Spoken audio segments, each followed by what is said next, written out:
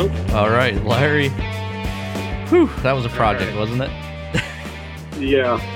I don't know if it was my device or what, but I don't know. Yeah, we got Jason to work with his phone, so we're thinking maybe, I don't know. Yeah, so what we'll do is we'll just do like the interview with you, and it's not live or anything, so we'll just go what we normally do, and yeah. So for people listening, we're trying to do a lot. We were trying to do a live video, and have Larry join the room here, and we were going to put it up on Facebook for you live, where you can ask questions and stuff, and have it pop up on the screen. We can ask Larry stuff, but some technical difficulties, and this is our first time ever doing it, my first time, so you know how first times go. Sometimes we're doing it the old-fashioned way. Thanks, Larry, for being patient anyway. Yeah, yeah, we appreciate it. That's all right. Next time I'll bring my my laptop in or something. That way, I sort of know it works. Yeah, we should have forewarned you, but it was a last-minute decision on our part, and paid for effort. So anyway, Larry, let's kind of get into the racing side of things here, and we're just gonna go with it, and kind of like we normally ask everybody is kind of when you got into RC, when you got started, and we'll kind of flow through this and get into the later stuff. But what kind of got you going in RC? Yeah, well, it was many years ago, probably about 30 years ago. My uncle bought me a Tamiya kit from Costco, our Price Club back then. Oh, wow. And it was a Tamiya Frog with a stick controller, a Tamiya nickel metal battery, NiCad battery back then, I guess, and a dial charger. So I was probably 16 or so back then, and got that, and the rest is history. So I don't know, probably a $300 kit back then, and now it's morphed into 2 hobby shops. Were you bugging your dad for an RC car? Or no, it was actually my uncle. Oh.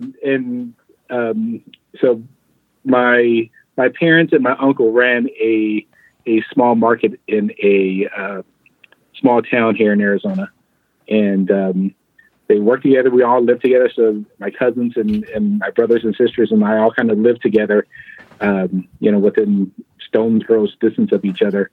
And he bought it for me, and for Christmas, I think it was. And, the rest is history. We built that thing. I drove that thing pretty much till it was dead. It wouldn't go anymore.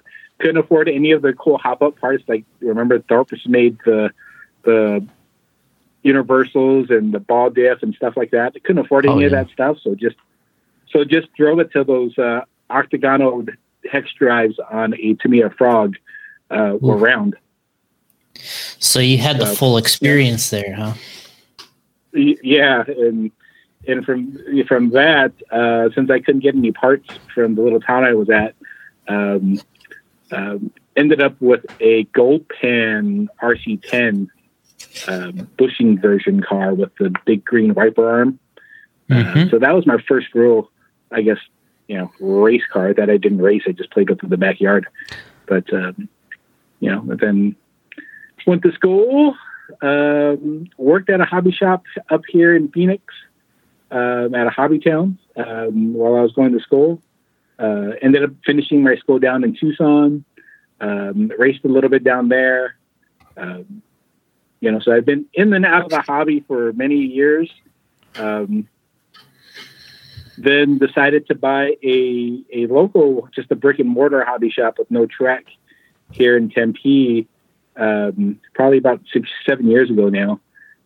Did that for a little bit, this little 2,000 square foot shop. Now, still a hobby action, but started there. And then, 4 years ago now, decided to build a racetrack and RC, hobby shop with a bunch of parts, and we're at where we're at.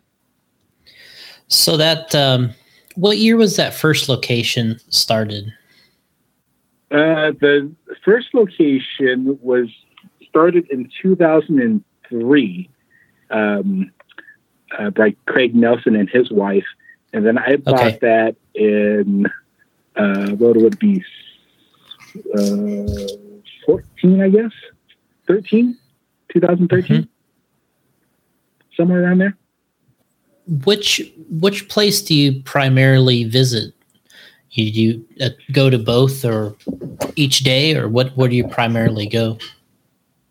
Right now, since the COVID stuff happened, most of my time is spent here at the racetrack. I do try to get over to the Tempe shop once in a while. I actually won't be over there tomorrow. I'll be here tomorrow. But I try to get over there at least once or twice a week, checking with those guys and make sure everything's going well over there. Nick, my partner here at Chandler, he goes between both stores, so he kind of keeps that one running and up to par, and I kind of keep this one going and making sure we got product in here and the newest, latest, and greatest stuff in both shops. So, what so you say that you spend more of your time especially recently at the trackside version, right? Mm-hmm. And what's the difference in product lines between the two stores there? It is night and day. Like we were talking about it the other day here at this shop about the product, and I said, "Oh, we're the cool nerds because we do RC, because I'm an RC guy and I've been an RC guy."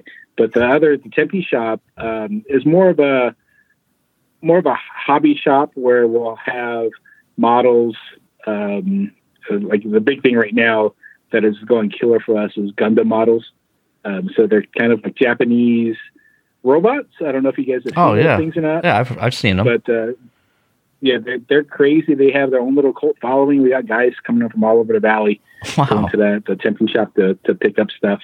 And then we have our RC planes, multi-rotor stuff over there, and then our entry-level line, Traxxas line. All the Basher stuff is over at the Tempe shop.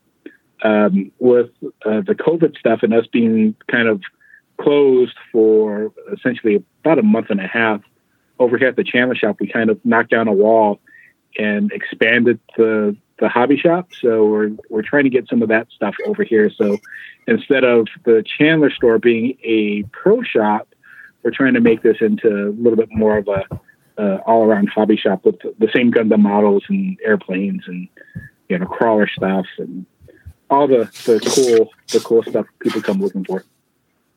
So you're gonna add, it's already added, or you're going to add that to? It is getting added slowly. So we have models already that we've kind of blown through that first shipment, because, like I said, the Gundam guys are crazy about those models, and they'll travel just about anywhere to get the latest and greatest model. What? But we're expanding our crawler section here, and our boats and airplanes. So next time you're in here, Jason, you'll see what we did. I say we have the longest hobby shop now in the world.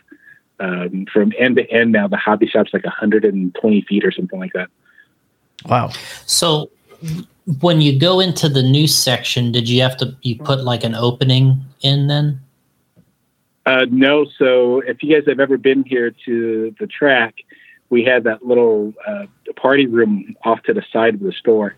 So we took that wall down. So when we originally designed the store, there was a plan to potentially expand the store. So we made that wall so we could take it down.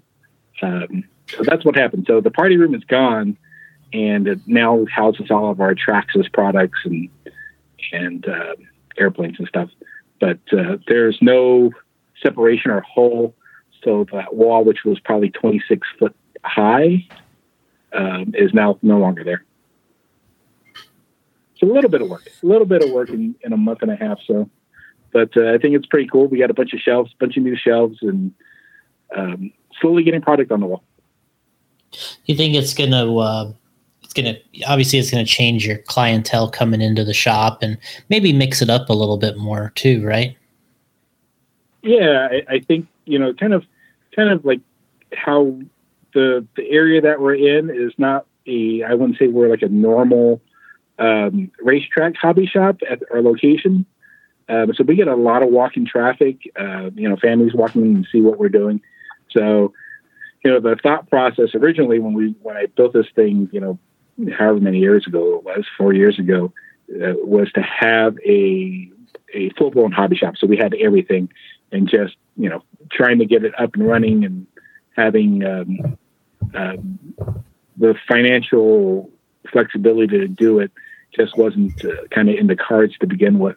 But we're able to do some stuff and get some more product in the store. So, at this point, I would say we're on our way to becoming more of a hobby shop than a pro shop. Okay. I mean, I would think that would be an improvement too. Yeah, I think so. I think it's pretty cool. And, like when we have our big races, or even when we have our normal club racing, we have tons of families just walk in to see what's going on. Have no idea what RC is or why there's an RC, why there's, a big pile of dirt in the back. So they come in and see what we have, and they'll stand around on the watch for a little bit and maybe do a little shopping. And hopefully this way they can buy, their rockets, or if they want to buy a new RC car or whatever, they will have it. And, you don't have to go head first into a race car. And as far as running the track itself, obviously for people that haven't been there, it's definitely one of the nicest, if not the nicest facility. I'm sure you've heard that a couple times, right? Yeah, a couple times. So it's nice to hear. It's nice to hear when we have people coming from, all over the world, or have traveled all over the world, and they say that it's pretty cool to hear that we have one of the nice facilities that they go to. Yeah, I mean, it's a really new, fresh building. You walk in, you got the automatic double doors open. The shop is right there, like you were kind of describing earlier. And then you got to walk through the shop to get into the track area. And it's also a pretty large size track. So what dimensions are you working with on the racetrack inside? It's got 2 poles in it, right? Two poles? It has 4 poles in it.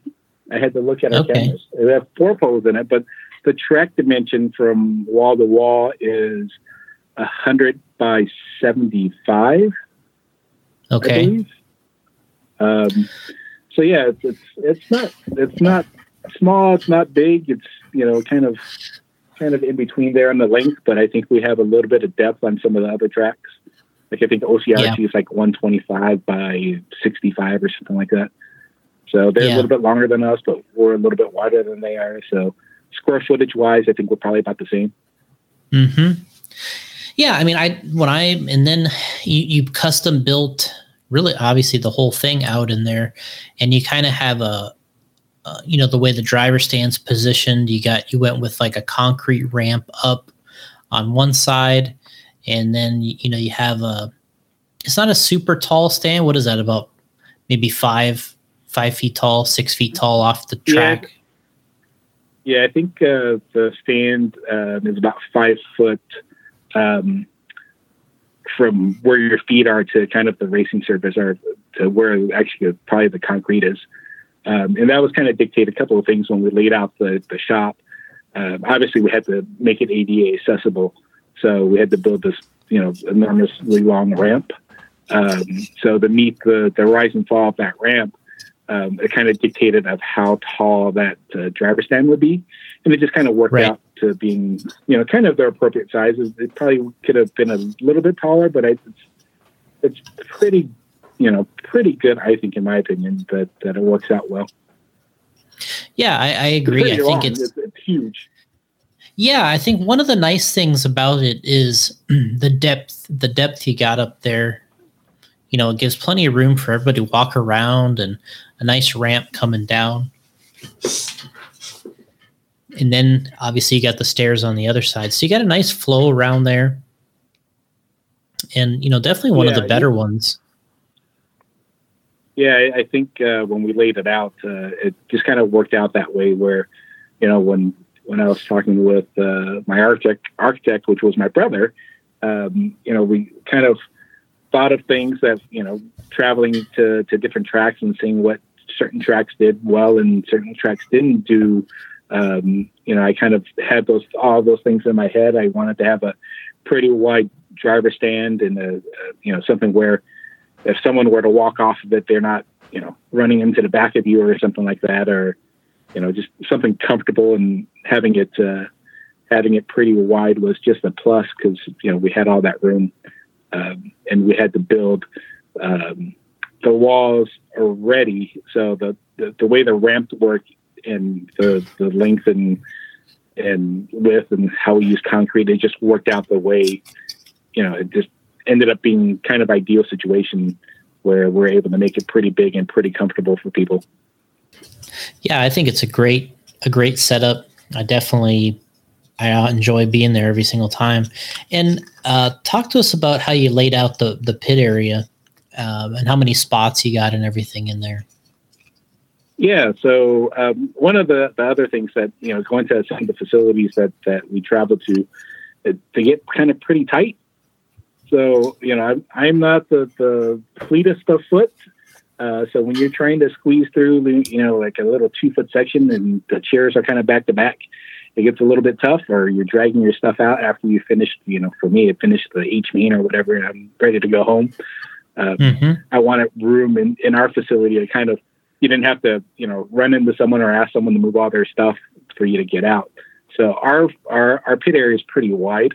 Like the spots between when you're back to back, it's pretty wide. You can sit comfortably and still be able to get out if you're all the way in at the end and not have to rub your belly against someone's back or anything like that.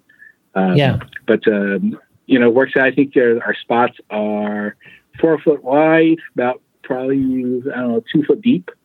And we have 153 of those spots.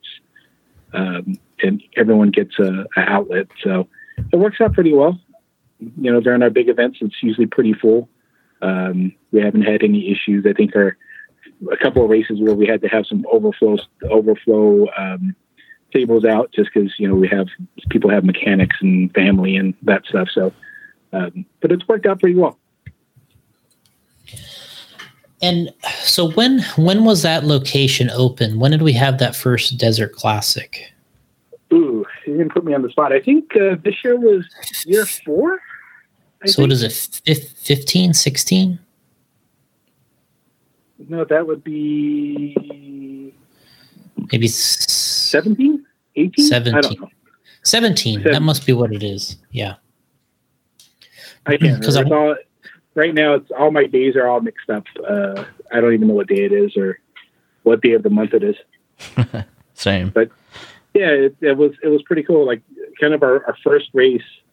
So when we built this thing, we had like a year to about 6 months or 8 months to build it is what I kind of scheduled to build. And unfortunately, one of the local tracks here, which had one of the bigger races of the year, which was a Desert Classic, kind of, closed up. And it was an opportunity for us to kind of use that date or use, that time frame to open our facility. The crazy thing about it is, during construction, nothing ever goes as planned. So we were set to open or trying to open in November, at the end of November, so we can get that Christmas rush. Then we were at the end of December, and then we're at the end of January, and like my stress level, sweating bullets at night. What do we do? Because we're going to host, the first annual Desert Classic, the first week in March or the second week of March or whatever it was, and we weren't open yet. So it was a little crazy. I think we opened our doors February 29th or something like that, and the race was 8 days later or 9 days later. So we opened our doors, and then we had 300 entries, within 10 days of us opening. So that was a little crazy. That first event that we had ups and downs and craziness going about, but we were able to kind of pull it off and go from there. And I remember the race actually, I thought went really well, that first one. You know, it was kind of a little bit of a scramble because we were trying to figure out, right. You know, we were like, all right, which tires are we going to run, and what, you know, how are we going to do this and how are we going to do that? But it came together, and it was a really fun race. And it definitely had a real highly competitive vibe at that, you know, at that first one. We had some international guys, and you know, it was a good race. Yeah, it was crazy. I just remember, you know, we had the dirt in here for probably about a month and a half before we actually opened our doors, and we had guys in there running on the track with just, I don't know, about every compound and tread pattern that anyone ever made, just trying to figure out what would work.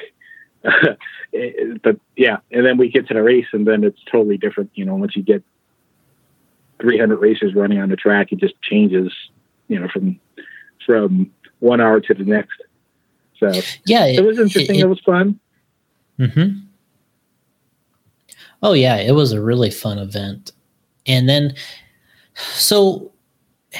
we had a situation where our host track for one of our events, which was A Main Hobbies, their facility, they decided to close their indoor track and use it for their warehouse. So we kind of worked it out. We kind of moved our event, you know, where it was able to be run there. And I think we've had, you know, several of them so far. Right. You know, what are your thoughts about, you know, kind of adding that second race, and then, you know, now we kind of have two type of events that we can go to? Yeah, it worked out, you know, well for us. You know, Jason contacted me about hosting the summer race, and, you know, I being brand new, of course, we're going to jump on board and try to host that race. So it was cool. You know, Jason came to us and said, "Hey, let's do this." And I'm like, "Sure, let's do it. We did one, we can do another." But it's worked out. I don't think this is the fourth year that we're going to do it, if coming here up in July. But it works out well. So we have our Desert Classic in March, the J Concepts race in July. Last year we added the Kinwald Classic in October. So that works out well. I think 3 or 4 races a year where we have people from all over the nation coming into our facility works out great. Gives them, you know, some time on the track, and gives us some time to host the fastest guys here in the nation. You know, and then let's talk a little bit about the Kinwald Classic. Obviously, that was one of the a race that you added. You know, with obviously we losing Brian last year, and you guys were quick to jump on board, and you know, it was definitely what's kind of interesting, backing up, is how each event has a little bit of a different feel or a little bit of a different buzz to it. And, you know, the Desert Classic kind of has one, and then our event, and then the Kinwald. You know, what was the mindset going in with the Kinwald event, and, you know, and how that went the first time out? Yeah, the Kinwald race, unfortunately, you know, we lost Brian last year, and we were very happy and privileged to honor him with a RC car race. Why, you know, what else would you do for Brian? Is that get him Frappuccinos and have RC car racing and bowling, and we did kind of all 3. Yeah. But you know, the race was fun. You know, we wanted to keep it pretty intimate and small, so we kept the count down, the entry count down. Kept it to a Saturday, Sunday race. You know, had a vintage class for him, and kind of all the classes that he ran when he was here. He ran modified buggy, modified short course, and he always had cool vintage stuff that, you know, he hand built something, you know, and he would bring it in and show me. He goes, "Hey, Ray, look at what I built." And of course, you know, there'd be like 10,000 machining hours in the shot collars. Right. so it was cool to have, cool to honor him. I think it was a fun event. We had bowling, so we had open practice Friday that weekend.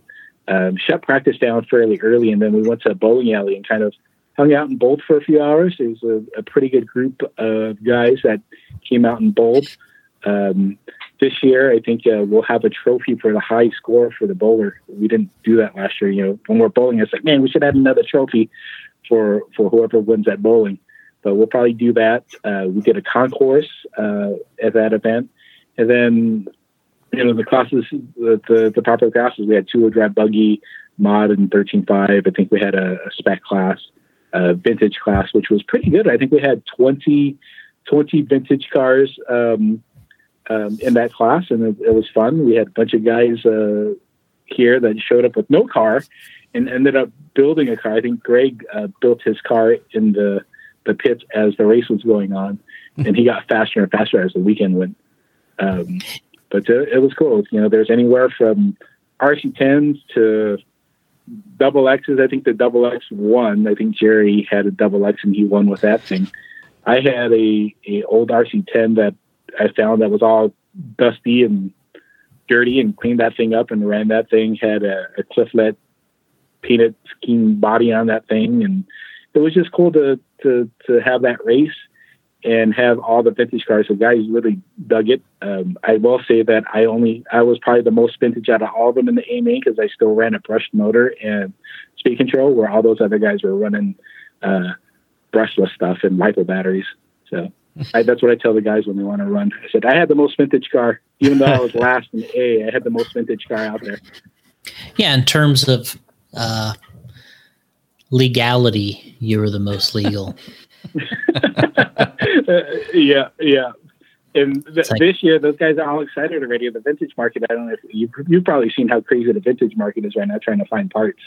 But those guys are scouring eBay, Craigslist, OfferUp, trying to find parts. And when they find stuff, they'll send me a message. Hey, look at what I found. I'll get 2:00 messages going, hey, I found B2 parts from, some small city somewhere in the Midwest.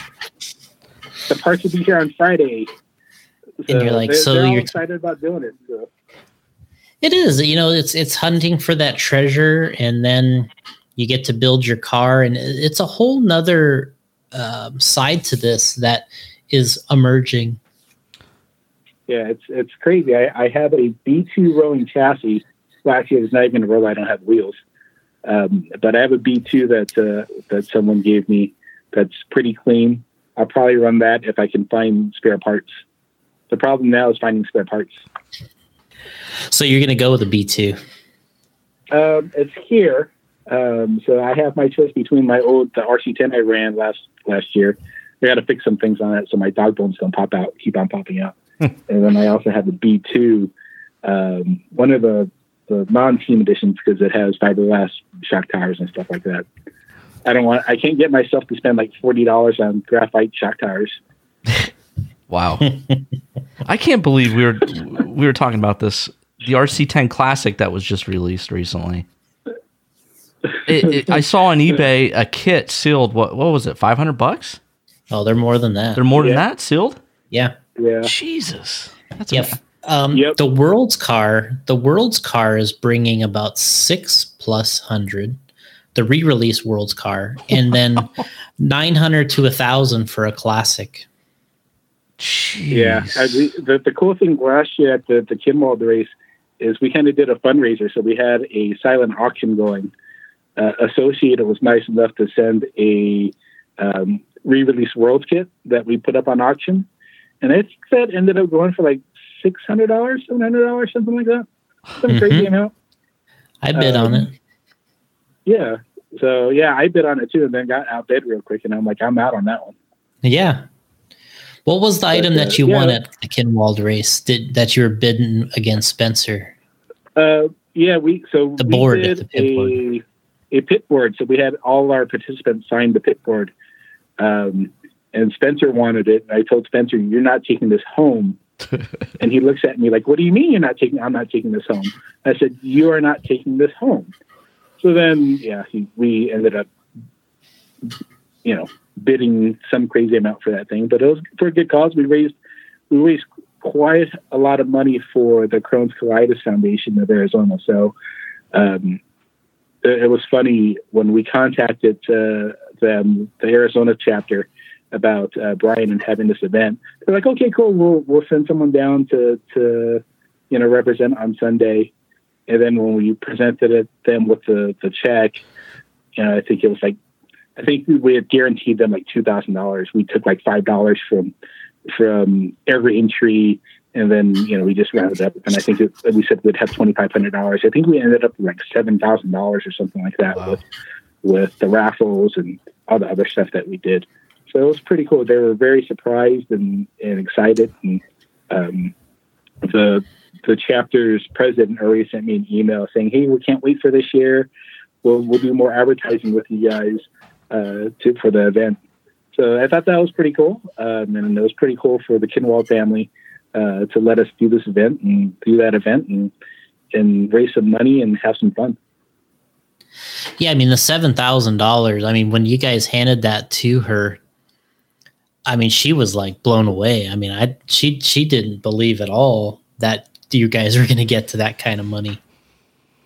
Yeah, it was pretty funny because kind of like the last minute, like probably a month from the event, I'm like, hey, it'd be kind of cool to do a silent auction. Mm-hmm. So I was like, all right, I called Ryan up and said, hey, you have a body that you want to donate to the silent auction? You can sign it and do whatever. We're going to auction us off.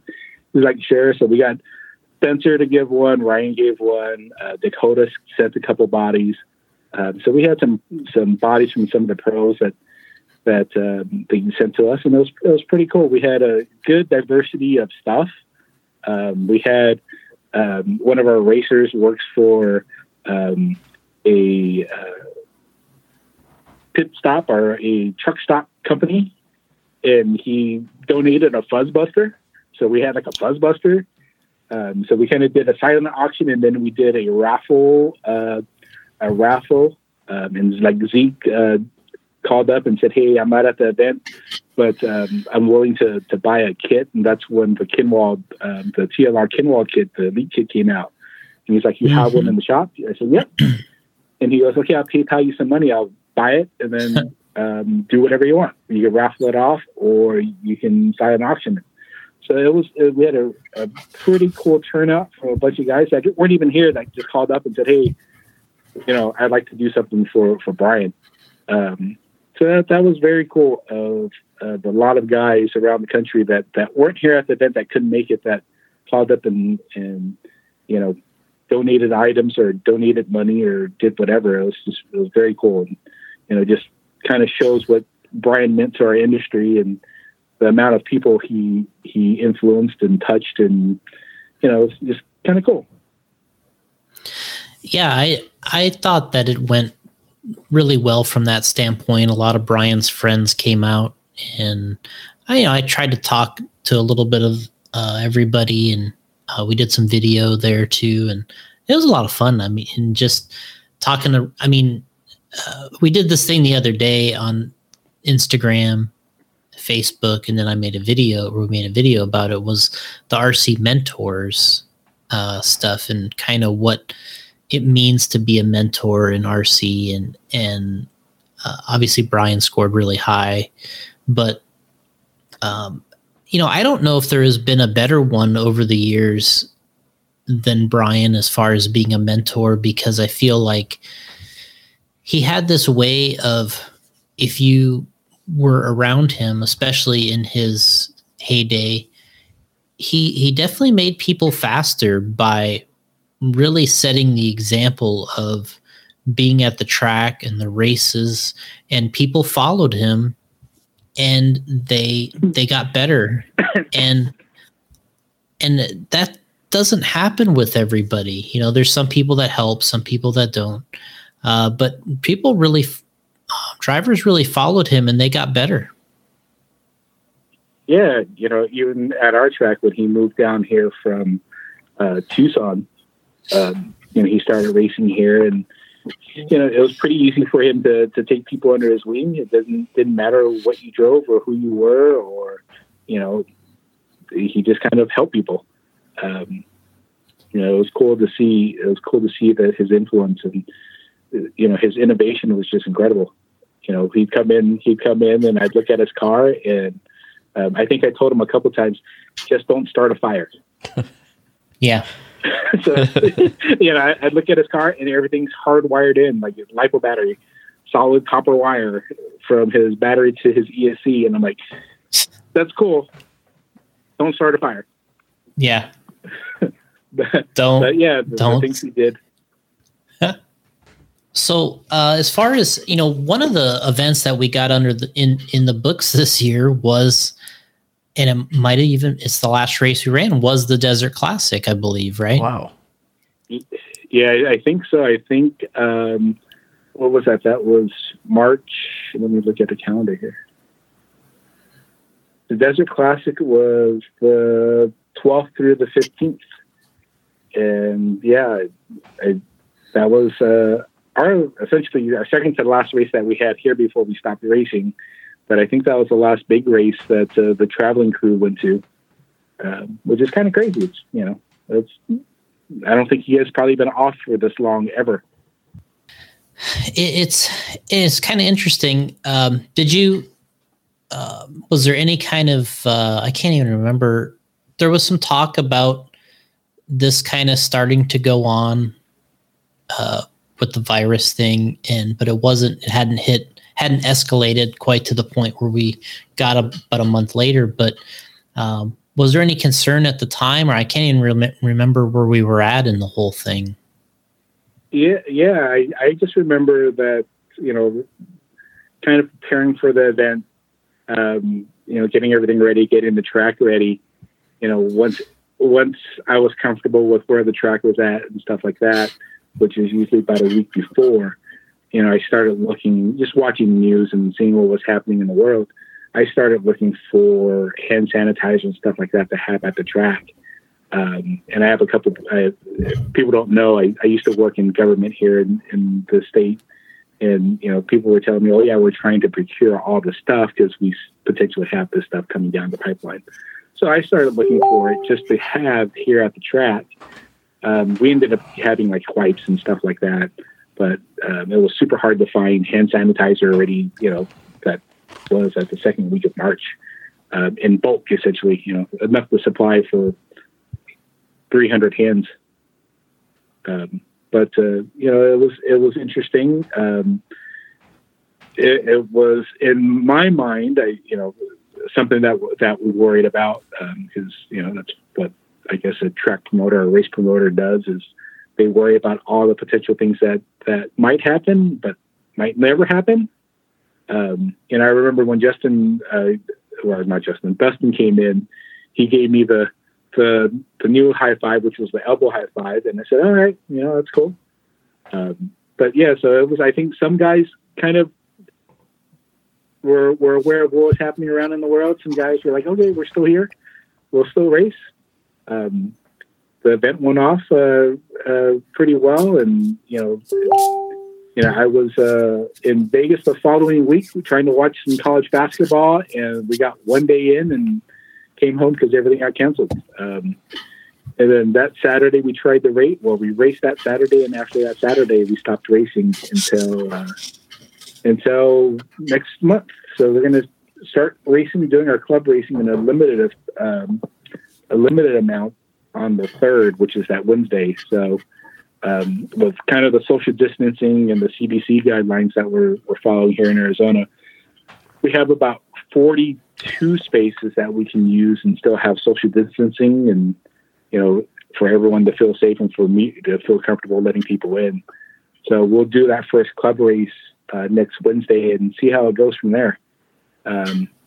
It'd be interesting because, we usually have, on a Wednesday night, we'll usually have from 40 to 50 entries. And then on Saturdays, before COVID happened, we were, probably about 90 entries or so. So it'll be interesting to see what happens and how willing people are going to be, or how comfortable they are going to be coming back out and essentially gathering, in our building. We're taking some precautions where We disinfect the facility every night. So the bathrooms get disinfected. All the pit area gets disinfected. Driver stand, all that stuff gets disinfected. We have masks if people want masks. We have hand sanitizer. Cleaning supplies galore. Yeah, we spend a lot of money on cleaning supplies and disinfectant and application products within the last month. And then, so we got through that event. And so I guess the question is we'll kind of get into the Summer Indoor Nationals a little bit. Me and you had talked about some things, and what are you seeing as kind of coming forward with that type of event and the way it's going to be run? Yeah, I think, we can still race and still be safe. Our facility is fairly large, so, as long as we social distance in the pit area and kind of our drivers and participants kind of, abide by the social distancing measures that the CDC wants to follow, I think we could have a safe, comfortable race. Like what I said with us, social distancing in the pit area, that gives us like 42 spots where everyone's 6 foot apart, and you still have your pit area and you can still be comfortable. So I kind of threw the idea out to Jason probably 2 weeks ago on what do you think of having the J Concepts race just in a reduced fashion, and still be comfortable with the event going on. And I think we have a pretty good solution where people could be safe and comfortable in our facility, and we can still all social distance. With our driver stand being the size it is, we have 7 spots up there, 6 foot apart, a true 6 foot apart. So we have these stickers made. If you've been to our facility, we have this angry panda all over the place. So we made some stickers, and it says "Standa on the Panda." 6 foot apart. There's spots up on the driver's stand, 7 of them. You stand on him, and you'll be able to social distance. You may not get the spot you want or are comfortable with, but I think that's will make these guys a little bit better driver and kind of have to overcome some adversity driving from a spot they're not comfortable in. Oh. But I think with the J Concepts race, kind of a solution that we potentially have is doing 2 sessions of a group of 42. Essentially, we have 42 drivers in the morning, 42 drivers in the afternoon, with a kind of a reduced event. So limiting the car types. So buggy being the most popular class for us was kind of a no-brainer to say, okay, let's do the buggy classes, 2-wheel drive, 17.5 and 13.5 4-wheel drive, and then the 2 modified classes, 2-wheel and 4-wheel. Kind of a popular class that we've been running since the J Concepts Indoor Summer Nationals kind of introduces a 21.5 spec class. That class for us has been pretty popular. So we threw that class in too. So I think the schedule right now on how we can get it done is that morning session would have 42 drivers. You would have 17.5 and 13.5 run together. So 42 spots. And you'd have to, if you're going to run one class, you have to run both. So when you're signing up for a 13.5 4-wheel and 17.5 2-wheel, and you're running the morning session. And then the evening session, we'll have 21 spots for modified. You run 2-wheel and 4-wheel. And then the 21.5 independent class will have 21 spots for those guys. So, wow, a little bit different. We'll have heats of 7. I think no bumps. 7 in the mains, and then triple A's for all the classes. And we can get in and out of here, in a certain time. The thing with running 2 sessions is how do we get a certain timeline for that second session, to show up. So if it's at 3 o'clock, 2 o'clock, or whatever. So we kind of ran some scenarios of how long we run the heats Our race director, Richard Lake, who does all our big events and all our weekend events, does a very good job of keeping kind of a timeline and keeping a pretty tight ship of keeping to, a certain time. So, with that event, I think we're going to probably have the flyer out hopefully later, either this week or tomorrow or early next week, kind of telling people what to do and what to expect.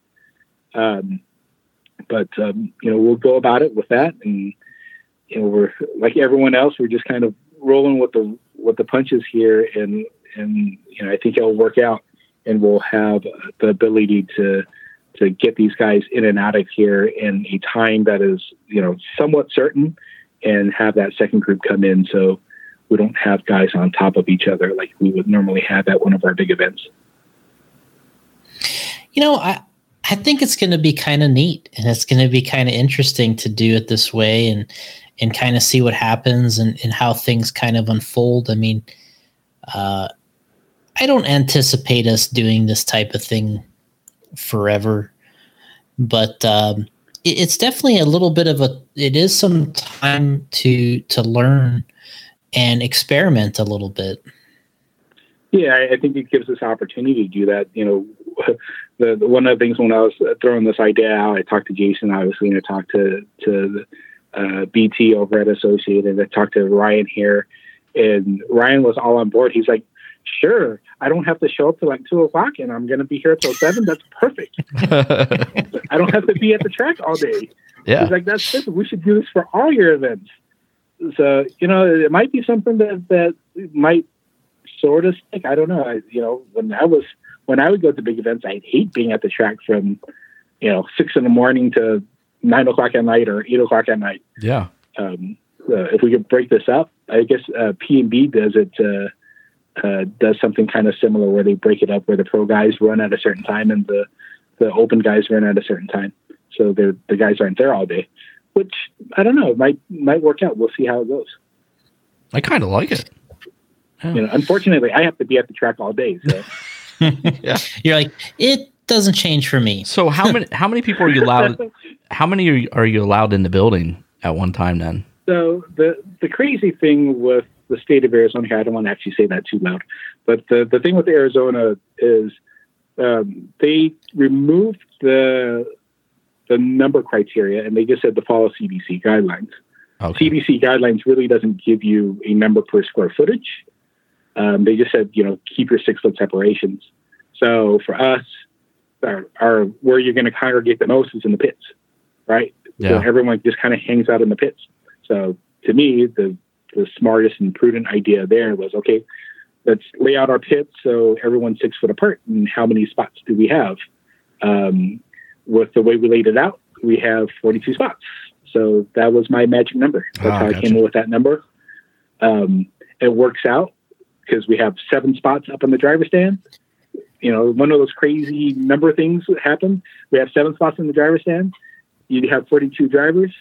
It becomes a variable of 6. So you have 6 heats. Boom, you're done. Wow. It made it easy.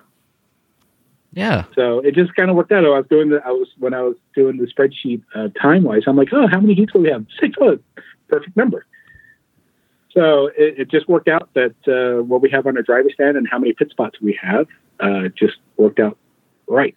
So maybe it was meant to be. Sounds it. Yeah. It sounds good at least. It does. Math all works. So yeah, and hopefully it works out. I'm sure that guys are chomping at the bit to come race again, and our traveling guys are ready to race again. I've had a few text messages from a few guys that said, "Hey, are we doing the J Concepts race?" And I'm like, "Yep, hold your horses. Be ready to be on your keyboard at a certain date. So register, and we'll do something." So I think with what we have planned and our pit layout and our cleaning schedule, I feel fairly safe to have. I shouldn't say fairly safe. I feel safe that we'll have a good environment that's where everyone can socially distance and still be safe from this craziness that the world's going through right now. One of the things I was going to ask about is how you've been handling the business in the hobby store since, with everything happening at the moment. And I know there's been curbside sales and just about anything you can think of to service the customers. And how have you been handling that side of things up in, obviously you're probably letting people come in and into the stores now, but how was it going about a month ago, I guess? Yeah, it was a little bit crazy starting off. So the state of Arizona closed, had our shelter in place, stay at home, stay safe, and stay home, starting April 1st. So we shut both stores down for that. We still had our eBay store and our web store open, so we would come in and still do our online ordering, and that's been really good for us. Not, it's, I would say, really good compared to our normal online sales. Compared to, kind of the numbers that we would normally run with the stores being open. It wasn't close, but it's better than nothing. That's what I told Nick. I go, it's better than nothing. So, we kind of did that, and, while we're sitting around for that first week, and I ran out of things to watch on Netflix, as Nick and I kind of got together and said, hey, let's do the story model while we have this downtime. So we did that. Mm-hmm. We still did our online sales, sold a lot of trucks to everyone, whoever they were, all the way on the East Coast to here in Arizona. People were buying stuff, and the entry level market, or what we call bachelor market. I call entry level just to be nicer. It's supposed to be entry level. We sold a lot of cars, a lot of ready to run cars.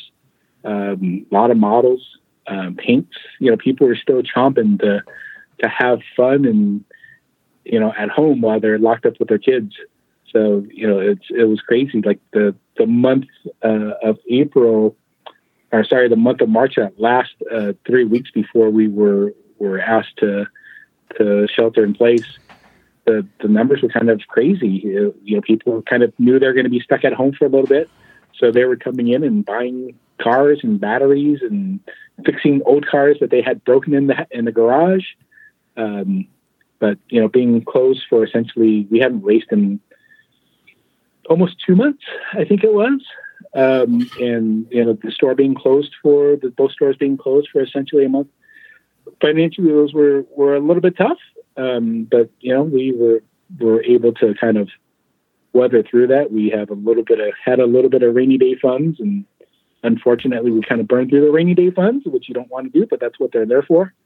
And we're able to kind of slowly open. The state of Arizona let us slowly open with curbside at the beginning of May. So that lasted about a week. So we set up where you could walk up and tell us what parts you needed, or you'd send us an email. These are the parts I want. We'd have them ready. Walk in, do as a touchless transaction as we could, and sent them on their way. So that kind of went for a little bit. And then last 2 weeks, I think 2 weeks ago, I think it was the 11th, they allowed us to open our doors as long as we had safety protocols. So we have to disinfect and disinfect high touch areas and make sure that we clean and stuff like that. And we've been doing that. So we've been open for the past couple of weeks, and it's been pretty good. People are ready to go. People are chomping at the bit to go. And our racers were at backyard tracks. We had a couple of guys build tracks in their backyard, and they're asking for double Ds and red tires, and I'm like, yeah. And so is everyone else. Yeah. Good luck finding those. But yeah, it was funny. You're like, oh yeah, I need outdoor tires, and I start laughing. I'm like, yeah, where are you going to find outdoor tires now? But it was good. The guys kind of scratched their itch with their backyard tracks and their home tracks. We had some guys buy, Traxxas Maxes and basher cars that can go fast and do crazy things. So, I think we're okay and recovering and back open to the public. So it's going. We've started practice again. So, practice this month we started practice on the 18th.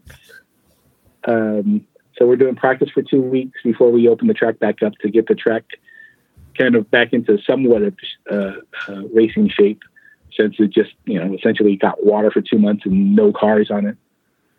While we're in here doing some construction, we broke out the rental slashes and tried to drive on it. And if you've ever been on ice skates and don't know how to ice skate, that's what it was like.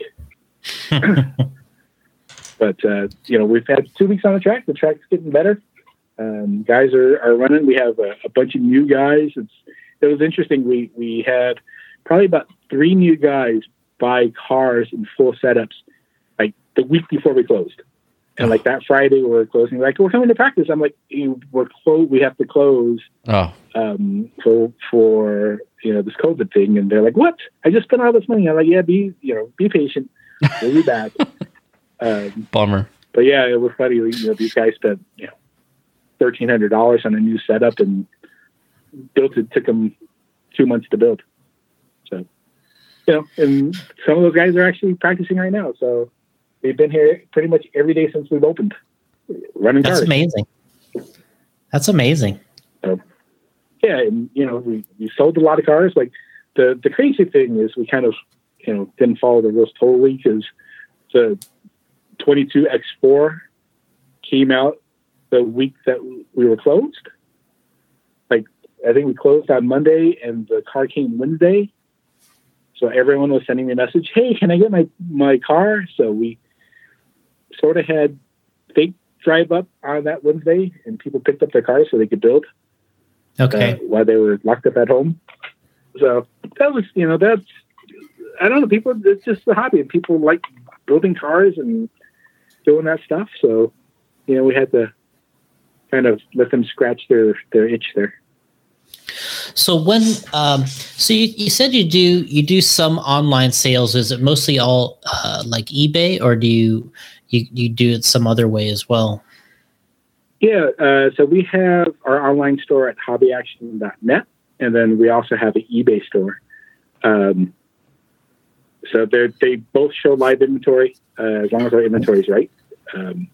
Sometimes it isn't, and sometimes it is what it is when you have 2 stores and I don't know, like 10,000 line items or whatever we have in the store. The inventory is not always right, but yeah, my problems. You get it. Yeah. But you can buy, like, one of the tricks, if you go to our web store. Sometimes you don't have to pay shipping depending on how much you do it. But if you go to eBay, you have to pay shipping. So that's kind of a insight there. Go to our web store rather than buying it on eBay. Because sometimes you don't have to pay shipping, which, when you're sending X-Max or like 4 slashes somewhere, it, becomes a pretty good deal. Yeah. I'm on your website right now. Really nice. Free shipping for U.S. orders over $50. Yeah, we can look at the Gundam models right now and see all those. We just got a stock of I can't say how many pounds it was, because we actually have a contest where if you name how many models were in all the boxes and the weight, I think we're giving them a $20 gift certificate or something like that. But it was a lot of models. It was a lot of money. Now, I know those Gundam models, they have a cult following, but what is making them really fly off the shelves now? Is it something going on or what? I don't know. It's just these guys, we have a good core group of guys that just come in and buy, and it doesn't really matter. Well, I've heard about this elsewhere too. Like, that's why when you mentioned it, I was like, oh man, I've heard about this. And when I put models back when I was young, you had to paint them. They came white or whatever color Lavelle made them. And you had to spend like 3 months painting the stupid thing. Well, these things come the plastic comes colored already. So if it's it's supposed to be blue, it comes blue. If it's supposed to be red, it comes red. All in the same amount. and they're all snapped together, and they articulate in some fashion. So you can pose them and do whatever. And there's different grades and different details. Yeah, like some of the models are $20. Some of the models, the nicer models, which they call perfect grade models, are like $300. So, and those guys love it. They will paint them and do all kinds of stuff with them. We have build nights at our Tempe store, so we'll throw out some tables, and the guys will just kind of come in and build models for a couple hours. We'll hold some new stuff back for them, so they're the first to see it or have the first opportunity to buy it. So, some of the cool stuff like that. I don't know what we're going to do now with COVID, but we'll figure it out. And for listeners that don't know, they look like Transformers. They do. Yeah, I'm looking at one right now. $280. So anywhere from basically $6 or $7 all the way to $280. Yeah, there's some that are even more expensive than that, but yeah, it is cool. Awesome. I mean, to me, like, yeah, I like all this kind of stuff. I mean, I could get into it. Yeah, I grew up as a hobbyist, so when I was a kid, anything that I got to put together was a bonus. Like if I could put a airplane model together or a car model together, I tried. Mm-hmm. And the glue back then was way better. Yeah. Before they stopped all the bad stuff in the glue. Oh yeah. Yeah. Yeah. The people were sniffing them. Yeah. Maybe, I don't know. Testors had like they had the unscented glue that didn't hold anything together, and then they had the full use orange label glue that would melt stuff. Yeah. That was the good stuff. Yeah, my uncle had a hardware store, but he had like a section with models and stuff that you can purchase and build, and there was we had the Testors modeling glue. But we had this one guy that would come in, and he's like, I need like 10 of those. And we knew exactly. He's the town druggie, so we knew what he was doing. But he was building a lot of models. Yeah, he's like, I need 10 of those and a paper bag, and he would just squeeze them in a paper bag and go from there. Anyway, there's my story. And don't try any of this at home. Yeah, don't try it at home, folks. Yeah, don't try that. Yeah. That's why the glue doesn't work now. Yeah, thanks a lot. Right. Hard to put together. Thanks a lot, guy. That's why the glue doesn't work. Oh man. So I remember many years ago, Mayfield was telling me that when he would go into your, the other store, this is probably before you had the track, was how huge all the drone stuff was. And like it went through like a big climb and just people going nuts in that. Like what's going on with that side of things, and what was the path kind of going in and out of that whole genre, I guess? Yeah, it 4 years ago, before we opened the store, multi-rotor stuff or drone stuff was crazy. It's like, we were probably one of the only stores in the Valley that carried any of the nice stuff, where you could do video and carry, big full-size cameras.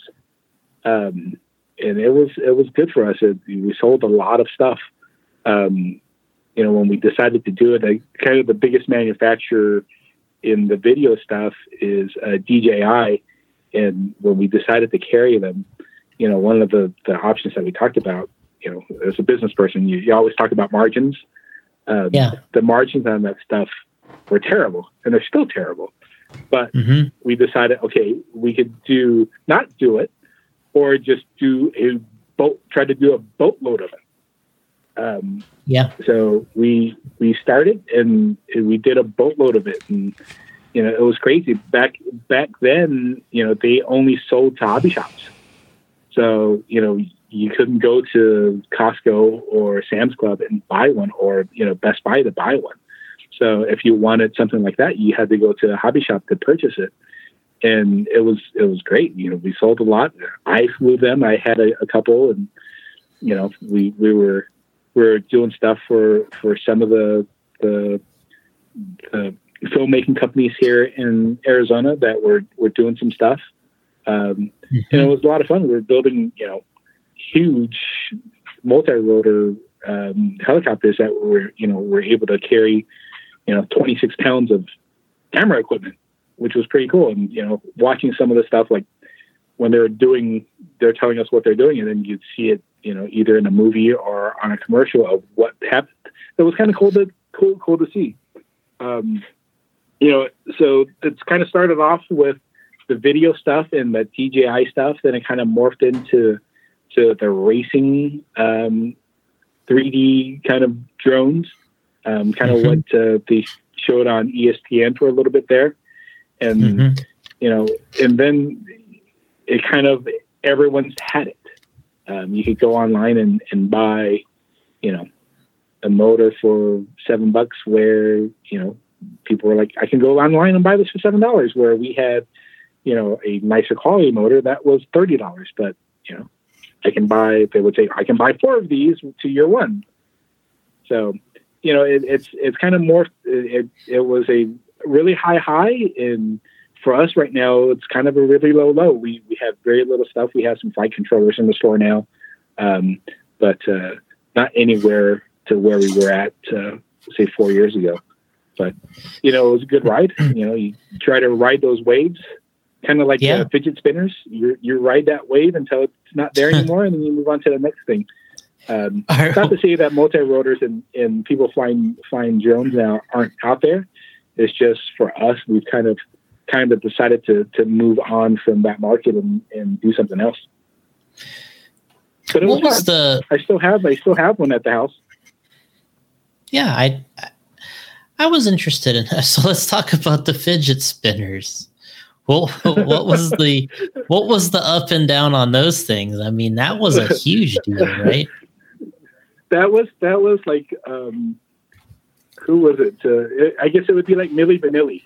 It would be very fast and in and out, and you're done. They're like famous for like a month, and then you're done. So, but yeah, we kind of rode that wave for a little bit, and it went away. Spinners. Spun this little thing on ball bearings. How long did that last exactly? Yeah, or how long did it last? For us, it probably lasted maybe, I don't know, a couple months. Yeah. Okay. So you got a couple months out. I don't know. A couple months are good when you're selling, like $3 fidget spinners for $10 or whatever it was. So it was good. Yeah. Or even less than that. But yeah, it's just like anything in retail. You kind of look for what's hot and go from there. And you always have your staples. Like for us, our staples are RC cars. Yeah. We keep those always in stock, and RC airplanes, and we try to find out what's cool and what's next. Just like yo-yos and pogs and all that stuff that as a kid we did. Did you guys do pogs when you guys were young? I didn't do yo-yos or pods. I remember when the Team Losi yo-yos came out. I wasn't into yo-yos, but I remember Team Losi having yo-yos. Yeah, I remember when it came out. I had to sell those things at Trinity. You did? Yeah, Ernie got a whole bunch of them in, and we had to try and push them, and man, that was like impossible. You just hope you're on the front end of that wave instead of the back end of the wave. Yeah. You got to be on the front side. Yeah. Yeah. When that's on the front side, it's like, man, these things are easy to sell. Let's get 10,000 more. Well, we got them in right away. And then when you're on the back side, you're like, we got 10,000 to just sell. What are we going to do? Yeah. I mean, I had to call a hobby shop up and say, hey, we got these yo-yos in from Losi, double ball bearings, and how many you want? And they were just like, I'll pass, thank you. You're just like, but they're hot. Yeah, Pogs. Pogs are the same way. I think I was in, like, when Pogs hit, I was still in, like, school, like elementary school or junior high or something like that, and I had, like, a black market Pog thing in my locker where, you had the metal ones, because someone would drive me up here to Phoenix, and I would go to a distributor, I'd go to the shop and just like buy all their cool stuff and then take it home because I grew up in a small town. No one ever left. Opened up my locker and I'd have pogs to sell. So You're a pog dealer. I could support. Yes, I could support my RC car habit. That's funny. I'm looking at them online right now. They still pop up? Oh, yeah. Yeah. I had to type in toy, though. Yeah, well, you got to... Yeah. I was going to say, you got to be careful how you spell that. Yeah. That lasted for a while. That was more than a couple months, though. Maybe those things are going to come back. Maybe. They were pretty easy. They were pretty simple. It's a cardboard disc. I don't even know what the game cardboard was. Disc. You're like, I can make them myself now. Yeah, I was like, what is this game? And sure, you guys want to buy some? Sure, I'll try to find something. I'll trade you some Gundams for your Pogs. Hey, you know what? But that is that business. People think if they're in a hobby shop or whatever, that they get into it because they like racing or they like, and I always say that, like, you know, if you are in this and you're only doing it to basically serve your own needs, then you're already getting in behind the 8 ball. And this is the kind of stuff that you have to be active in. Is, you know, like you said, your constant is these things that have been around a while, and you know the RC cars, you know this and that, but then, like you said, you got to get into these other things that you can turn some numbers with.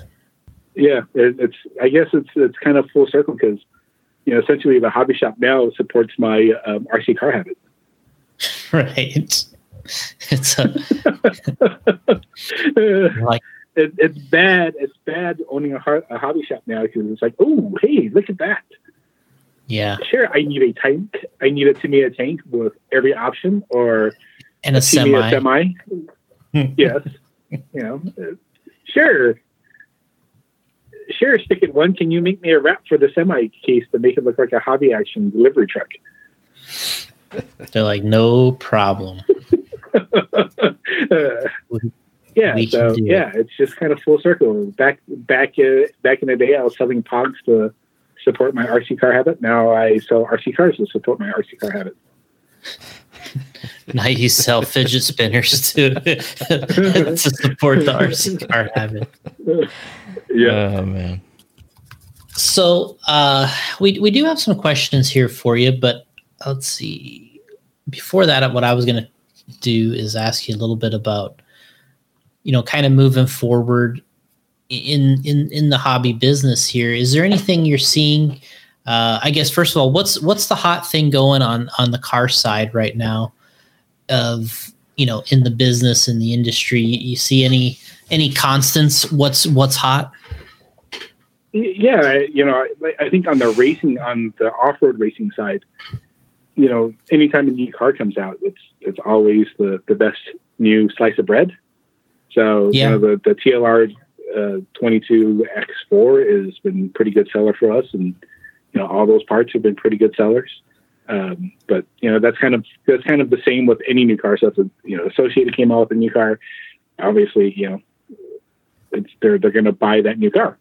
Yeah, I think kind of a huge thing happening right now that's kind of, I don't know, I think you guys talked about it in one of your podcasts, is kind of like what Traxxas did with the Slash is kind of this drag racing thing. You know, You have this no prep drag racing thing that's happening, that guys are just building cars and having fun and just going out to some street in an industrial park. You know, they have 10 or 20 guys show up, and pretty easy to run. They measure out, you know, a straight line distance, and they race each other. You know, so that's been pretty big for us. James, my manager here at the Chandler store, has kind of built a car and has been pretty fast with it. You know, we call Street Outlaw or Street Eliminator, which is a short course based truck with essentially a drag race type body on it. And I think, a lot of the guys like it because it looks like a car that they might have or might have wanted, or, either race. We have a lot of guys that actually drag race that are doing this, and they built cars that look just like their real car. So I think that's kind of something that's cool and hot that people are into, because they can make their RC car look like their real car, and they can associate it with something. Someone new to the hobby, when they look at a buggy or look at a stadium truck, they look at it and they go, this doesn't even look like anything real. And when, I related back to Traxxas days when Traxxas came out with the Slash, they made it look like a trophy truck. So if you watched racing on TV, you saw a trophy truck and this looked like, the closest thing possible to it. Yeah. And that's kind of happening now with that drag racing, with Associated coming out with the DR10, kind of a drag race car, out of the box where, it's ready to run and ready to go. Not the fastest thing in the world, but, it's there and you don't have to build something. Like now, when we started this probably about a year ago, we built Slash trucks with Bandit arms to make them narrow. And, Jason had a couple bodies and Proline has a couple bodies out that just worked and they looked like real cars. We built them, put them on the shelf. People walked in and was like, what is that? That looks really cool. It's something they can relate to. They can go, oh yeah, that's a Nova, or, that's a Fox body Mustang. It's something that they can relate to in the real world. And they go fast and straight. And what do people want to do that don't actually race off-road or on-road? They want to go fast and straight. So, it's kind of giving them an option where they can race each other. You don't need anything fancy. Like the group of guys that race here by the shop, they essentially built this little light out of PVC pipe, a battery, and a switch. So they set that up. They measure 23 feet or 125, whatever, 125 feet, and they go from there. They have one guy controlling the light, one guy standing at the end of the track, and they set up a bracket and race each other. And it's been pretty popular. So we're selling a lot of cars, selling a lot of bodies, selling a lot of tires. And then, you have some of these specialized companies that are building full on race chassis that, if you wanted to go about it that way, you can. I think our thing right now is we're building, James runs a SC6 with B6 arms on it and uses Jason's rear shock car.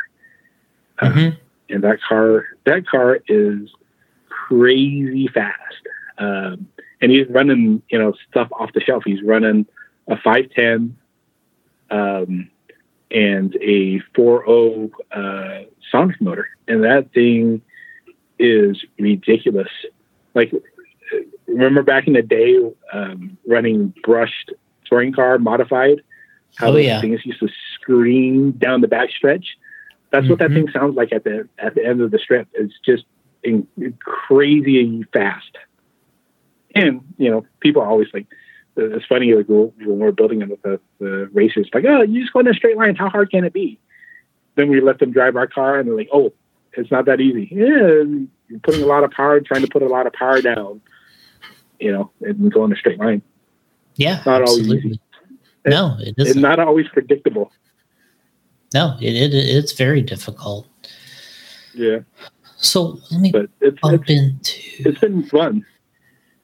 I laugh every time I drive mine because, it could go one pass, it could go straight as an arrow and fast as can be, do absolutely nothing to the car, and you come back and say, all right, I got this, and then you spin out and flip over and you go back to the drawing board. So we got kind of getting into our question area here from some other guys. Chris Trudeau is always asking some good questions, and he's asking, what makes a model ideal track racer? He's got other parts here, but you can ask that one first. My ideal track racer is some guy or girl that is willing to help out other people. You know, we hear it a lot. Like, our facilities is pretty intimidating. You walk in and you see, you know, this huge shop. You walk through the doors to get to the track, and you know, you see guys with their OGO bags and all this cool stuff. And as a beginner, you walk in and look at that, and you're like, "Holy crap! What are these guys doing?" You know, I think the model racer is a guy that's willing to help those kids out, or, you know, even the adults that are starting, just helping them out and kind of walking them through, you know, what this hobby is all about. You know, when we have our more seasoned guys say, you know, tell me, "Oh yeah, you need to stack races because these guys aren't as fast." And I always tell them, at one point you were there.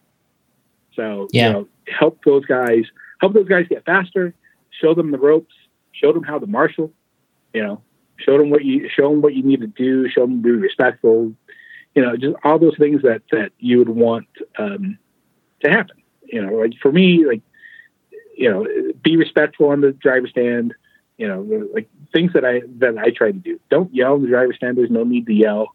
You know, I understand big race once in a while, that will happen.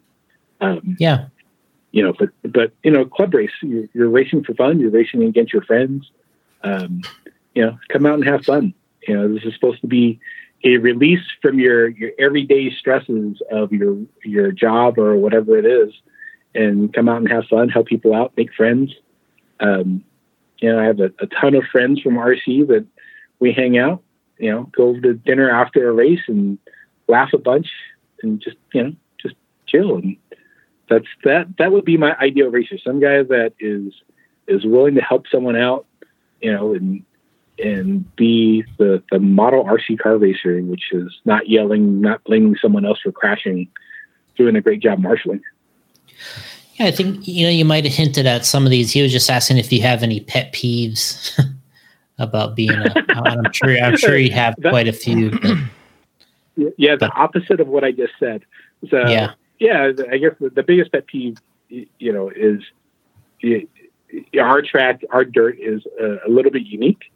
And you know, it takes some time to get fast. And, you know, at our big events, the track is usually pretty high grip, pretty fast.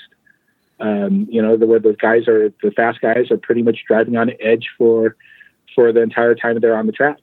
And trying to replicate that during, you know, replicate that traction level at a club race level is never going to happen. We don't have enough guys. We're running thousands of laps on a race weekend where, you know, on a club race weekend, we're running hundreds of laps.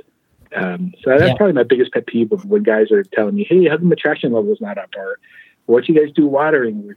You know, we're not here to take traction away. We're not trying to make the track slower. It's just the nature of the beast.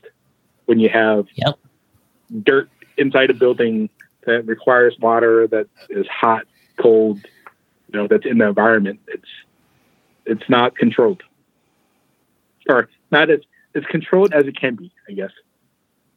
And then he's also asking, do you have any kind of specific marketing you do to try to draw any new racers?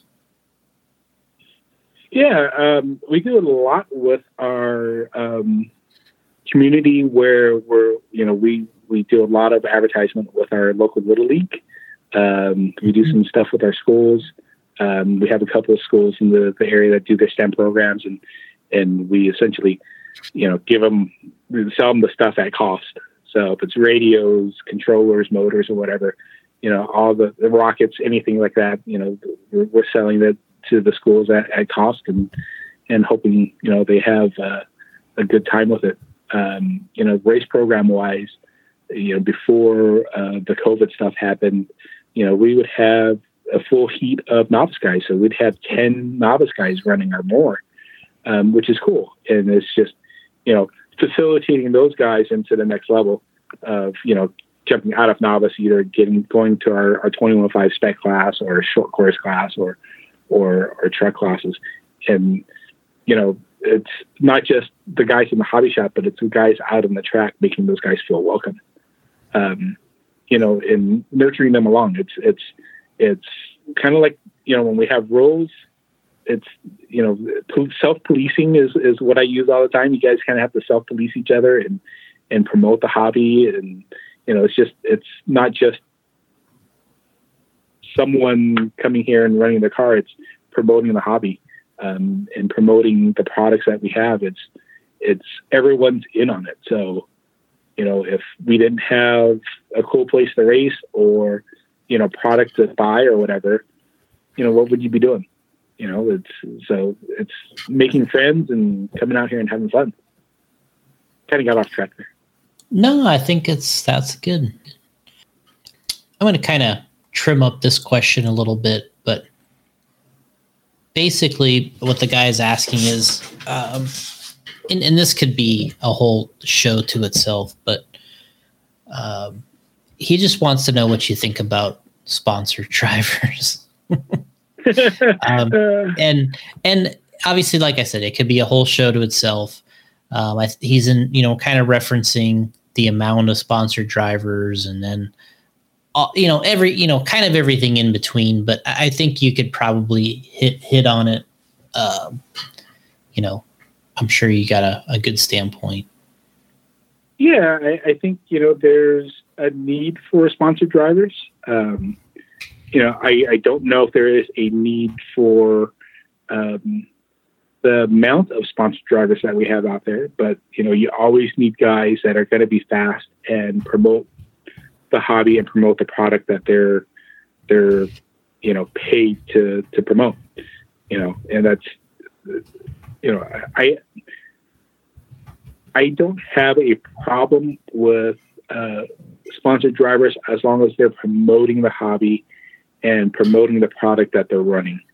That's being a good ambassador to everything, being a good ambassador to the product, to to themselves, to, representing the companies, their families, themselves. It's one of those things that, I think it's necessary. The amount of,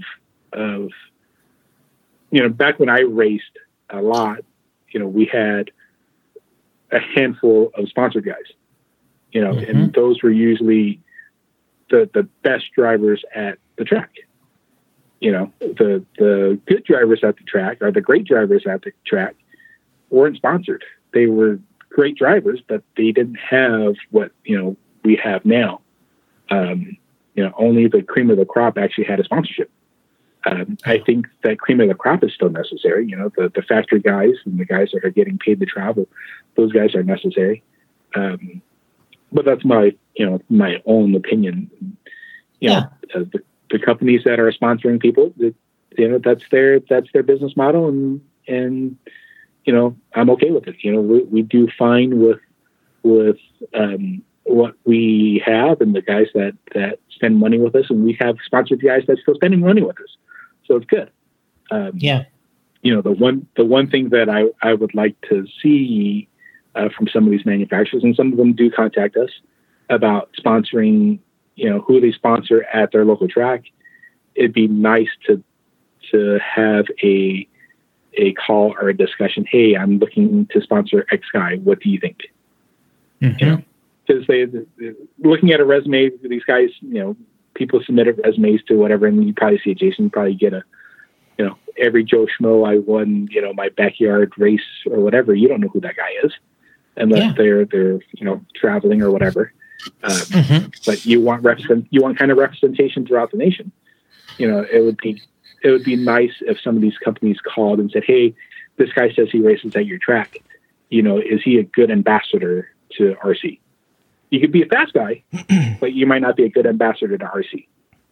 So I guess that's my take on it. And we kind of help a couple guys out with their race programs, and it's all right. everyone was a beginner at one point, and everyone wants to be sponsored at some point, or sponsored by something, or have that feather in the hat. It's cool. I don't know. You have to have something to strive for, right? Like when I raced a lot as a young kid, I always wanted to be sponsored. I was never good enough to be sponsored, but I always wanted to be sponsored. It was hard back then to get sponsored. Yeah. Today, not so much. Now I'm sponsored by myself, so I can drive whatever I want. If I wanted to drive a Losi today, I could. If I wanted to drive the Associated, I could. And you have, right? I have. I actually even have a tractor truck that I probably won't be able to race. Kind of sad. A little bit of a tear in my eye. I was ready for that class. Oh, yeah. I know. But yeah, it's, I don't know. That's a tough, the sponsorship thing's a tough one. It is. The manufacturers are going to do what they're going to do in the hobby shops, sometimes unfortunately are kind of in a pickle because, they may be usually the fast guy was spending money at their local hobby shop. But now that they're sponsored, they're going to be, buying or getting their product direct or getting it for free or, at a discount or whatever. So I don't know. It's one of those double-edged swords, I guess. I don't know. I don't know what's a good solution. I don't think going back to the days when we raced where, you had a handful of guys being sponsored and everyone else was a privateer. I don't think that genie goes back in that bottle. Yeah. And what I've talked about with Gotti here several times is, in the 90s and in that kind of day, there also wasn't as many manufacturers. Right. So it wasn't the part of the thing now is there's many more companies in the mix. So it definitely adds up. And it's a thing that obviously, like I said, we could do a whole show on this and it still wouldn't be done and still wouldn't have it figured out. But yeah, that's the basis of where his question was kind of going. So in a sense, and I guess while I'm looking here, do you have any ideas or looking into that crystal ball of, what you would think could be the next biggest thing, the next hottest thing? I mean, we haven't really had that in RC racing, since the short course. Do you see anything or have any predictions of what it could be? Whew, I don't know.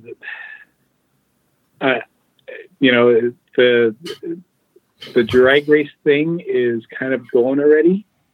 Mm-hmm. Associated came out with their car. I don't know if Losi has anything kind of in the pipeline, but, I think there could be some cool stuff with some of these manufacturers where they have the parts. You just repackage the parts and make it a kit version, a factory team kit version. Yeah. I don't want to single a company out, but I will, because that's what we're doing here. We kind of, we can get a RC a B6 0.1 or point whatever number it is now, 0.2, and a short course chassis. Those are all production made parts. You don't have to. The only thing you're making is a wheelie bar. Everything else is off the shelf. Yeah. So it's just packaging product that they have already.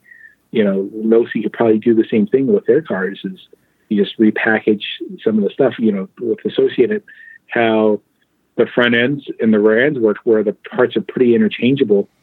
You're just changing the length of the arm. Mm-hmm. It could be pretty easy and kind of pretty trick. I don't know. We bought a bunch of parts. We bought the buggy kit and some parts to do a conversion that will probably market here in the shop, where, hey, you could buy, this kit with these extra parts and have a pretty cool and competitive drag car, you know, and you don't have to go out and piece a bunch of parts and make homemade parts or 3D print parts. It's all off the wall parts, you know, and, you know, like you made the shock tower. That's easy. Okay. Here's the shock tower that you put in.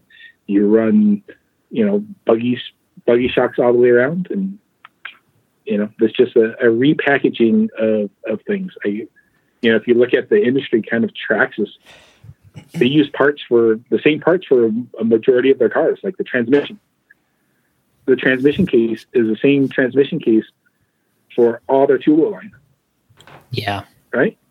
So how much does it cost to make that mold?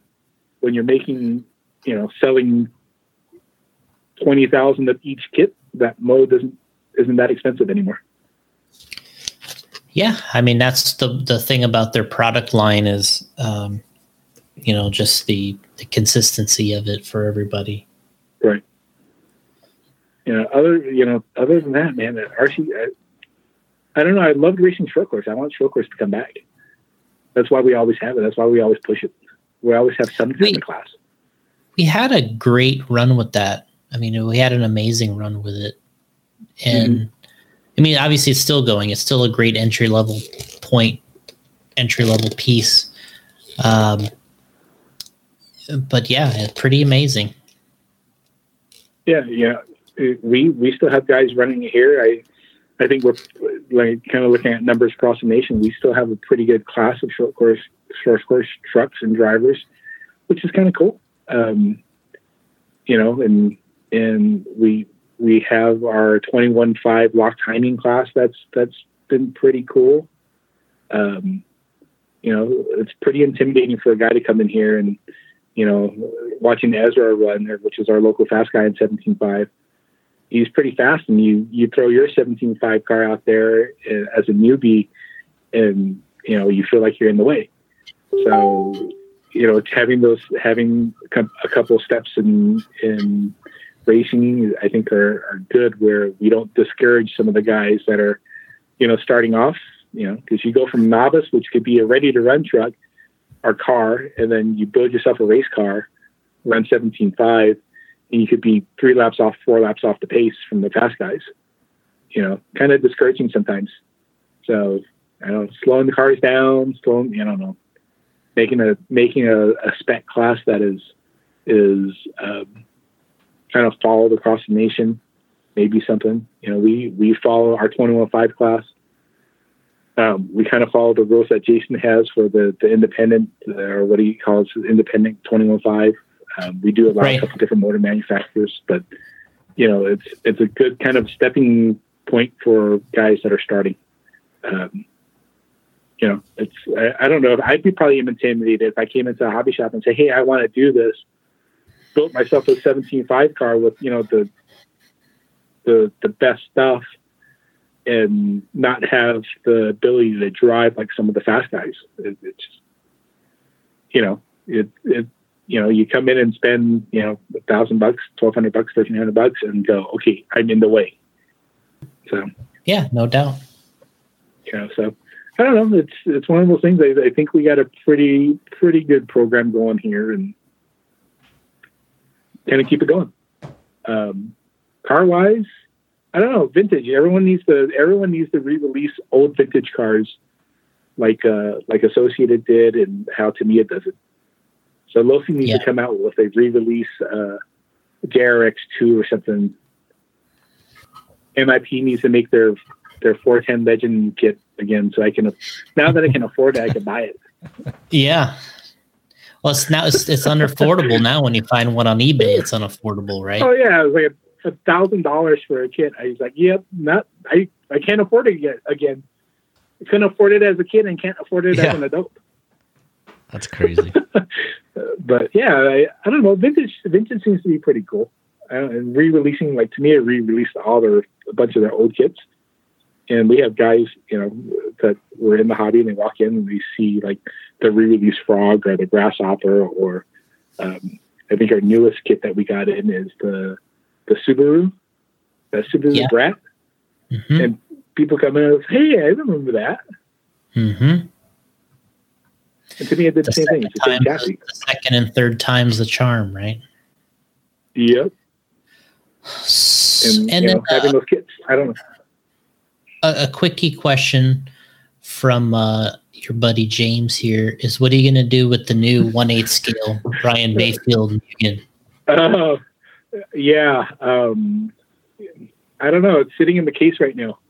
I had Ryan build a Mugen MBX 8 Eco, I think it is. That is the number. Their newest 8-scale electric buggy. With everything that happened and us being closed, a lot of the 10-scale guys that raced here bought 8 scales and went out to Tony Schumacher's place, his private track on his property, and ran 8-scale e-buggy. So while that was happening, I, had some text messages and, hey, can we rent e-buggy once we get back up and going? My thing with e-buggy is they're pretty big, pretty fast. Not everyone is driving skills Ryan Mayfield or Spencer. So when you have that much power and that much weight, it gets kind of hairy sometimes. And how many people we have walk in just to watch racing? They get, the worst thing that could happen is one of those things fly off the track and hit some kid or hit some mom or dad. So I don't know. It might be a test vehicle. My skill level has diminished in my old age, so I could be a bad driver with too much power. Mm-hmm. So that's what happened with that buggy is some test sessions out on the track with a unskilled driver and too much power, and see what happens. Hopefully, I don't drive it through the glass windows at the end of the straightaway. And I don't know. I might make it to one of the big 8-scale races like Silver States or something like that. That'd be so cool to have you over there. There's gambling, and RC cars. What else can you ask for? Oh, I know. Must be a gambling, you said? Gambling. Yeah. Is in Vegas. Oh, you must be a Michael Jordan fan. No, I still have all my fingertips. Jason's gonna get mad right now. No, I love it. Okay, he's good. Yeah. Well, he cut the tip of his finger with a cigar cutter, right? Right. He did by accident. I actually know the real story behind that. Oh, do you? Yeah. Spill the beans. Anyway, I worked with somebody at Trinity that said that he was caught cheating and his wife attacked him. Ooh. Jason, care to comment? That's a better story than what I thought, so. Yeah, what Larry was alluding to was well, we're here with Gotti. He's the Mr. Conspiracy Theorist. He's got. I can't say that it was the mob because there's no such thing as the mob. No, that's made up by the feds. The mob. Okay. Because that's what the direction Larry was going is he was going to say that he got in trouble with the mob. That's what you're assuming. Okay. Allegedly, I better say allegedly so I don't get sued by Jordan here. Yeah, allegedly, I don't have no idea who his debts may have been to, so. We'll edit this part out for you, Jason, don't worry. It's fine, I got my own deal. Yeah, the wrong one. Oh. Anyway. That's a good story, though. I have to use that one. I can see that happening, and yeah, Tiger got the golf club through his window. And this person had an inside source to Michael Jordan. Yeah. The Anyway. question, yeah. go on to RC so I can edit this out. Yeah. No, that's fine. You can put it in there. So, as we kind of ease into the end here, Larry, give us a shout out on, first of all, let's hear the location of the 2 stores, how you can buy, whether in person or online, and and then go into some people you want to thank. Yeah. So we have 2 locations, one in Tempe, Arizona at 705 East Guadalupe Road. That is our standalone hobby shop. We have RC cars, planes, boats, model rockets, models, all at that shop.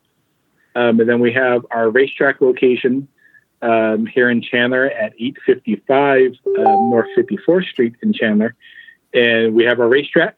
The track is open 7 days a week. We do racing on Wednesday nights and Saturdays. Practice all the other times that we're open. $15 to practice, which is a steal here in Arizona because it's like 111 outside right now. You get free AC for $15, and you can sit in here all day. Racing is $20 a class, $15 for each additional class. Like I said, we race on Wednesday nights at 7, Saturdays starting at 1. That includes practice. So on Wednesday, if you wanted to come in here at 10 o'clock, you pay for your racing.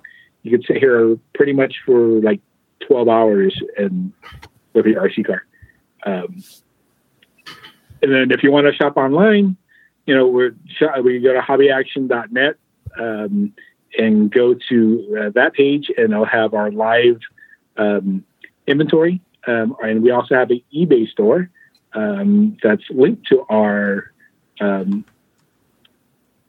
webpage. So that has live inventory also. If you don't see it, send us an email. You can send it to me at larry@hobbyaction.com or sales@hobbyaction.com.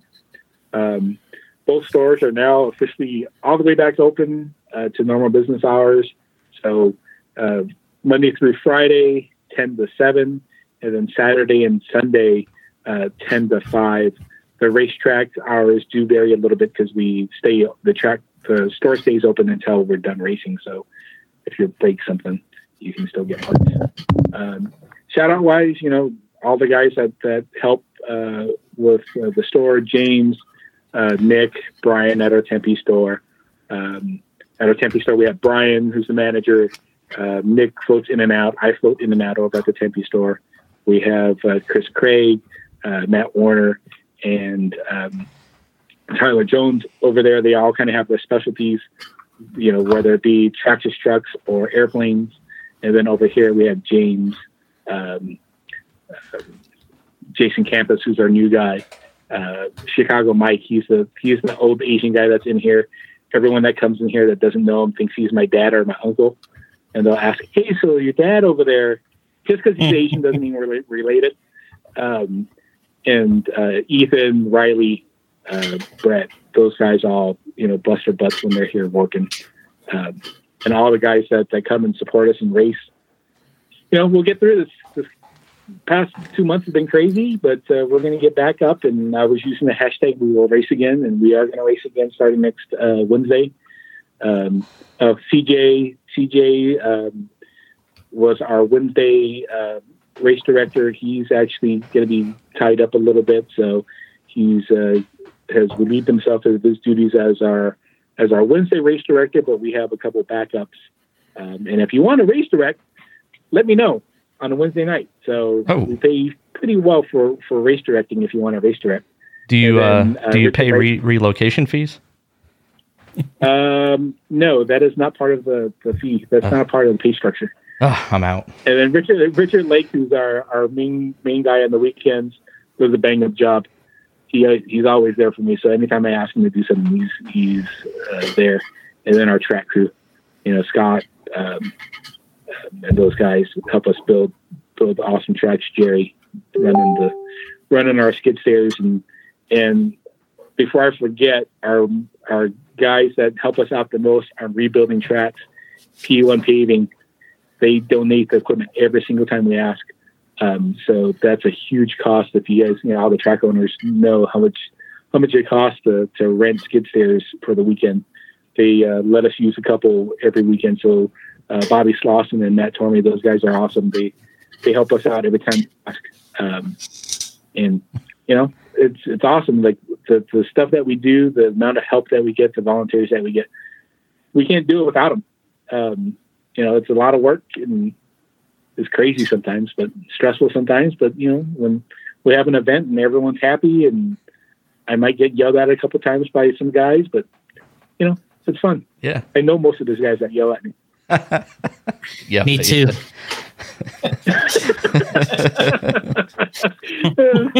So it's fun as long as the event goes well. We entertain people and we promote this hobby and promote the fine products that we sell. It's a win.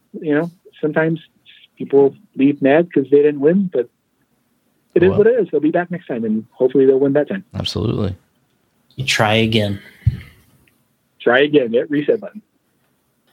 Before you go, any sports predictions for the rest of this year? Is anything going to get started, or are we going to finish the NBA season? What kind of predictions you got there?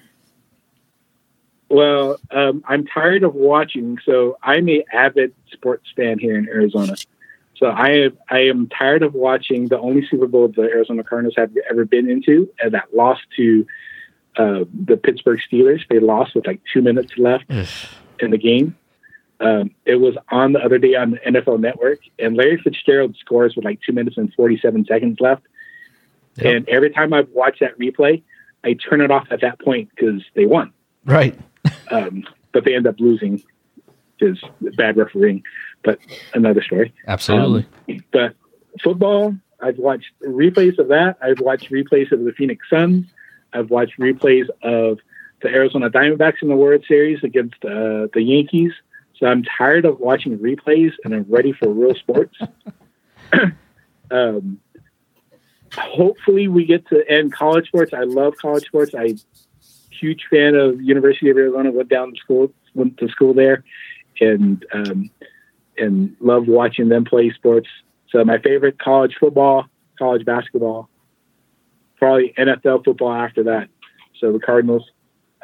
Hopefully we get to go watch a game in real live time this year.